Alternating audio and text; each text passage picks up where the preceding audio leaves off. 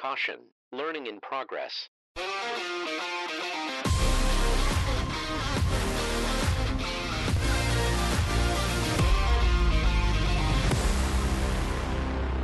Welcome back to Smarter Every Season. My name is Tyler Hubert, and thank you so much for listening to the podcast brought to you by the product support team here at Precision Planting, joined once again by Hans Stutzman, Paul Harms, Nolan Kitterman, and we're going to dive right back into what we have kind of been talking about for the last few episodes, and that is planter maintenance. And last episode, we unpacked gauge wheels and opening discs. And now, gentlemen, it's time that we get into seed tubes, seed tube guards, and Keeton seed firmers. Where do you guys want to start? So I like to start with the very beginning. What's the purpose of this item that we're maintaining? So I understand the reason why and the value behind maintaining it. So what's the purpose of a seed tube guard? The seed tube guard or the seed tube? Which one do you start with? Let's start with the seed tube. Seed tube? Yeah. So if you start with the seed tube, the idea behind it is that we got to have a safe passage from the meter that we've spent time to work on, and we'll talk about that in the next session. Getting the seed from the meter to that trench that we have so carefully created with our disc openers. How do we get that down there without having it deflected or obstructed, essentially, is what I'm thinking of. So this is my plastic FAA, right? This is clearing out every seed is a flight. Correct. From Chicago to Phoenix, and I'm clearing out the path so that plane doesn't run into anything. It's traffic controller. Traffic controller. Okay, so I've got a plastic FAA in my shank. Yep. And what's going to hinder that FFA from doing what it needs to? FFA is a... Or, sorry, not FFA. Sorry. Correction.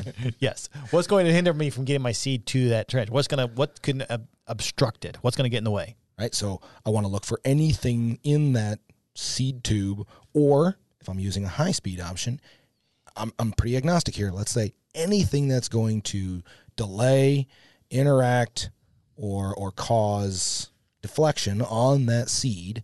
That plane now has to fly around a mountain or bounce off the side of it.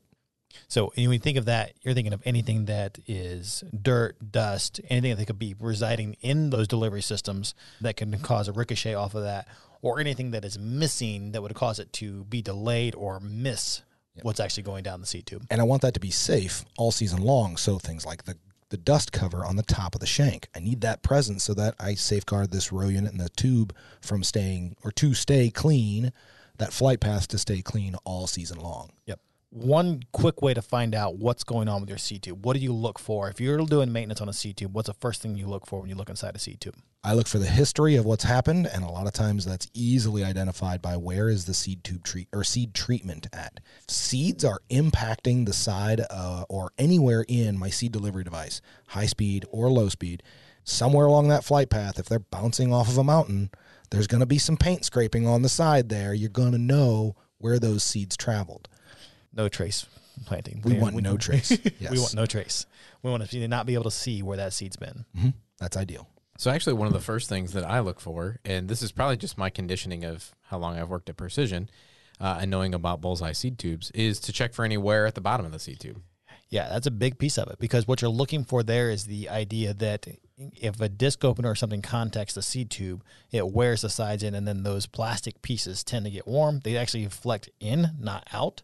And if they start to deflect in, that means your seed tube's going to get caught by that. And then at the very last precious moment that you have a option to deflect that seed, you are now kicking the seed off to the side or up, or deflecting it and delaying it from getting to the trench at the correct spacing. So back to the agronomic impact behind these, it takes such a short period of time for that seed to go from the meter to the bottom of the furrow that any interaction, any deflection, any touching of the sides is going to cause that seed to slow down in relation to the neighboring seeds, which then is a spacing error. And if we crowd plants, that's over competition. That's going to reduce my harvestable ear size. So there's our value prop behind why we want to make sure we get this right. The curling in the bottom end, that actually can have the risk of not just moving the seed closer to or farther from its neighboring seed, it can actually pitch it out of the furrow. Yeah. Yep. And that actually ends up with a missing plant then, because it's actually on top of the ground. That's bird food. Yep. Exactly. We don't want that. Yeah, it's worth nothing to us. Gentlemen, any other points to make on seed tubes, or are we ready to move on to seed tube guards? Well, your comment about I think we're done on that, but the comment you mentioned about the wear on the bottom of the seed tube actually directly leads into that next topic. Seed tube guards. So what is the purpose? I'll start back at the beginning. What's the purpose behind this item that we're going to maintain? What is it doing so I know where the value is? So there's actually, Tyler, you were about to say something. Well, I guess the name feels pretty intuitive. It does. It really, we really should be, it's guarding the seed tube. Yeah. Paul and I were talking about this when we first started this idea, is that it actually is a dual purpose, and probably one of the primary purposes actually is not even to protect the seed tube guard, but that's what we've called it, is to protect the seed tube guard. So let's start there. Seed tube guard, guarding the seed tube. Everything important that we just talked about that a seed tube is trying to do, this device is trying to protect it from. Actually, Paul, you've given me one of the best examples that I always think back to. And bless you, because you put things in sports terms for me. This is the fullback ahead of the running back, right? This is the guy that's taking the first hit for that boulder, that piece of residue, whatever it is. Now, what else does a seed tube guard do?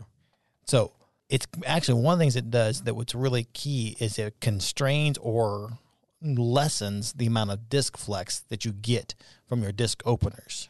One of our regional sales managers, Troy McCown, has a great story of he was out with a customer working and digging in the field, getting a planter started up for the first time. They had just added a bunch of new technology to the planter, and they were evaluating how it was doing, trying to make sure it was configured correctly. So they start pulling up the closing wheel systems so that they can evaluate the seeding performance, and they find consistently shallow planted seeds. And they go back through all of the settings, all the things that they can evaluate, and they all look set correctly. It's set to the right depth. We're holding the row unit to the ground consistently. And what they end up coming back to is we take a row unit apart, and the seed tube guard is so narrow that it's allowing those discs in the hard soil they were in, it was allowing it to flex so much that my furrow, my seed trench, was too narrow for the size of seed. So the seed was getting hung up partially down the seed trench or above the bottom of the seed trench. So instead of it being all the way at the bottom of that 2-inch trench, it was large enough that it was hanging up about a 1/2 inch shallow of that. So all of their seeds were right at or above the moisture line. Rather than in the moisture line. Right? So it's guarding that, but it's not just a forward guard. It's also a sideways guard, making sure that those discs don't flex too far in, and we do hold and maintain the shape. Now, again, we do have to acknowledge that there are different row units out in the market. This is on a standard Truvia double disc opener style. That's where that impact comes in.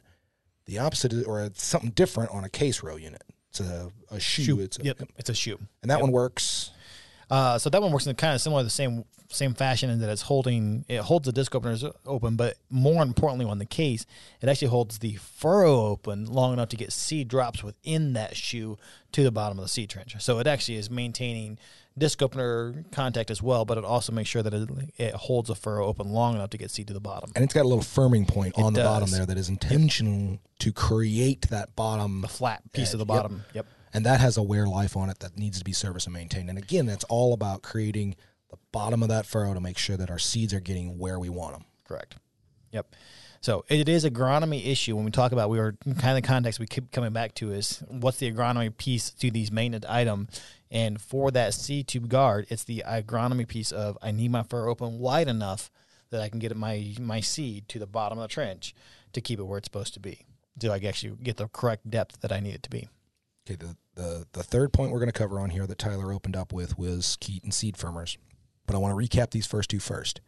The delivery from the flight path from my meter to the furrow and the guard, the fullback on that. Both of those, the value there is making sure that seed to seed spacing is correct. And you can go search and find the exact agronomic value for your neck of the woods by local research plots on spacing values, but that first part is spacing, seed spacing value. Second part is making sure we hold the trench shape correct so that we get the seeds where we belong. And that's very similar to the previous episode.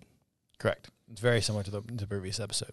I think leading into the Keaton side of it is even a good Keaton, a probably maintained Keaton, is going to be defeated by a improper maintained seed tube guard. Yeah, in the Troy McCown example, the one that he shared with me previously, they had seed firmers on there. That were set new and were set up. They were set new, and they just did not have it. Like I said, it was hard soil, and it was hard enough soil that it was deflecting the opening discs in, and I didn't have a wide enough seed tube guard to hold that shape, while that was also hard enough to keep my seed firmer from being able to shove that seed down in. Okay, so any deeper. Let's go from there, because let's say we've maintained our seed tube guards, we've got the correct firmer or furrow creation. What's the goal of my firmer then at this point? What's the purpose of the firmer to put that seed? What are we doing with that firmer then? I love the approach. Okay, so my own question right back at me. It is. It's got to come right back at you, Paul. I love it. The purpose of that firmer is to lock and seat every seed at the very bottom of the trench, fully contacted by seed or by soil, hopefully good moist soil all the way around. So I'm maximizing seed to soil contact and trying to create as uniform as possible a seeding depth. That way, as I have variations in my seed shape and size, they don't just kind of hang up maybe a quarter of an inch below the bottom of the furrow, all the way at the bottom of the furrow. They pigeon in all nice and tight. The firmer comes along, seats them all cleanly and solidly into the soil at the very bottom. Now, I chose the bottom of that trench for a very specific purpose. Again, broken record, moisture. By firming them into that, I now make sure that they all have uniform amount of seed to soil contact, so they all have the opportunity to imbibe at the same time, begin that germination process. If they all germinate at the same time, they're very likely going to emerge at the same time. Then I avoid or mitigate as many of the risks towards late emergers and a loss of harvestable ears. Think about like a conventional oven as having hot spots, right? We don't want hot spots, if you will, in the soil. We want that convection oven, right? Which I get an even bake all around. That's going to take that to our seed, that's going to fully surround our seed with good moisture soil. Yeah, that's what we're looking for. Yep. Food and sports. Those analogies work with Tyler. Yeah, it works with anyone. I think it works with me. It makes sense to me all the time. On the maintenance, so I answered the why, or the purpose of what it's doing. I'll turn it back around and say, what are the maintenance pieces we need to ID, and how are they going to cause it to fail? Yeah, so when you think about your Keaton firmer, the goal, as you were mentioned, was to push the seed to the proper depth. That requires tension or weight on the Keaton firmer to actually push the seed down. Those are the things that you're going to look for. You want to make sure you have enough weight that you're actually pushing the seed down. If you don't have enough, you're going to be ineffective on that one. 16, 20 ounces is what we generally recommend. You can go higher than that up to a point, but those are to push it down. The flip side is if you have it set incorrectly and you're carrying too much weight on there, if you're in conventional tilled soil, you actually run the risk of pushing the seed past that planting depth that you picked. If you have loose soil underneath it, you can actually deepen your planting depth with your firmer if you get it too deep. Okay, so you listed off there force, and you gave us force. Overall, the first aspect of service or maintenance on it was force, the amount of force it's pushing down, and you can have that in either too little or too much. Pretty rare to run on the too much. Pretty rare, but it can happen. Yeah. And the risk on the too low is the device just isn't able to do what it's supposed to. Correct. And then one last piece of that maintenance then is the actual shape of it. You want to make sure that you got a relatively wide enough shape that you can actually push the seed and match the furrow that you've created and get seed to the bottom of the trench. If the shape is not correct, you're going to move seed to the side of the furrow. It's going to roll around the firmer and get pushed into the sidewall, which is still in soil, but it may not be the moist soil, and it's not the same depth as the one next to it. Yeah, we were wanting a flat bottom seed firmer and not a pointed seed firmer. You don't want a really sharp point because that will slide seed to the side. Yep. It's easier to stomp on and crush an aluminum can with my work boots than with my wife's heels. Yes, it is. It's very true. I think I'd like to see that, though. Not that I've worn the heels. I'm not saying that from experience, but I'm trying to create a mental image of if I have a nice wide footprint, it's easier to stomp that down into place. And unfortunately, that's a mental image most of us may not be able to get rid of. My apologies. Paul, let me back up a little bit because as we were going through all this, I think a key thing that we kind of talked through a little bit is we have talked through most of the pieces of getting seed into the furrow at this point. But we have talked through bar height. We've talked through parallel arms. We've talked through row cleaners. We've talked through how parallel arms and downforce makes a difference on it. And when you look at all of it, because the Keaton firmer to getting seed to the trench, any one of these components that we've talked about in the last 4 sessions can prohibit the last piece of that system from getting seed to the proper depth. All of these work together to get there. The goal of our maintenance is to make sure that all of these systems are able to do what we've asked it to do to get seed in the ground. And that ties in with the overriding mentality we've had in the studio here of maintenance applies to all planters. The value of the maintenance applies to all planters. It doesn't matter what technology level is there. It can actually exacerbate or make it worse on some control systems, but there is a significant value to maintaining and keeping your things serviced right. And that's really where we're trying to drive towards, is understanding that, so it makes writing the check for the service a little easier. Right. And the idea of the service is so that each one of them can do what they need to do, so that the one after them is set up for success as well.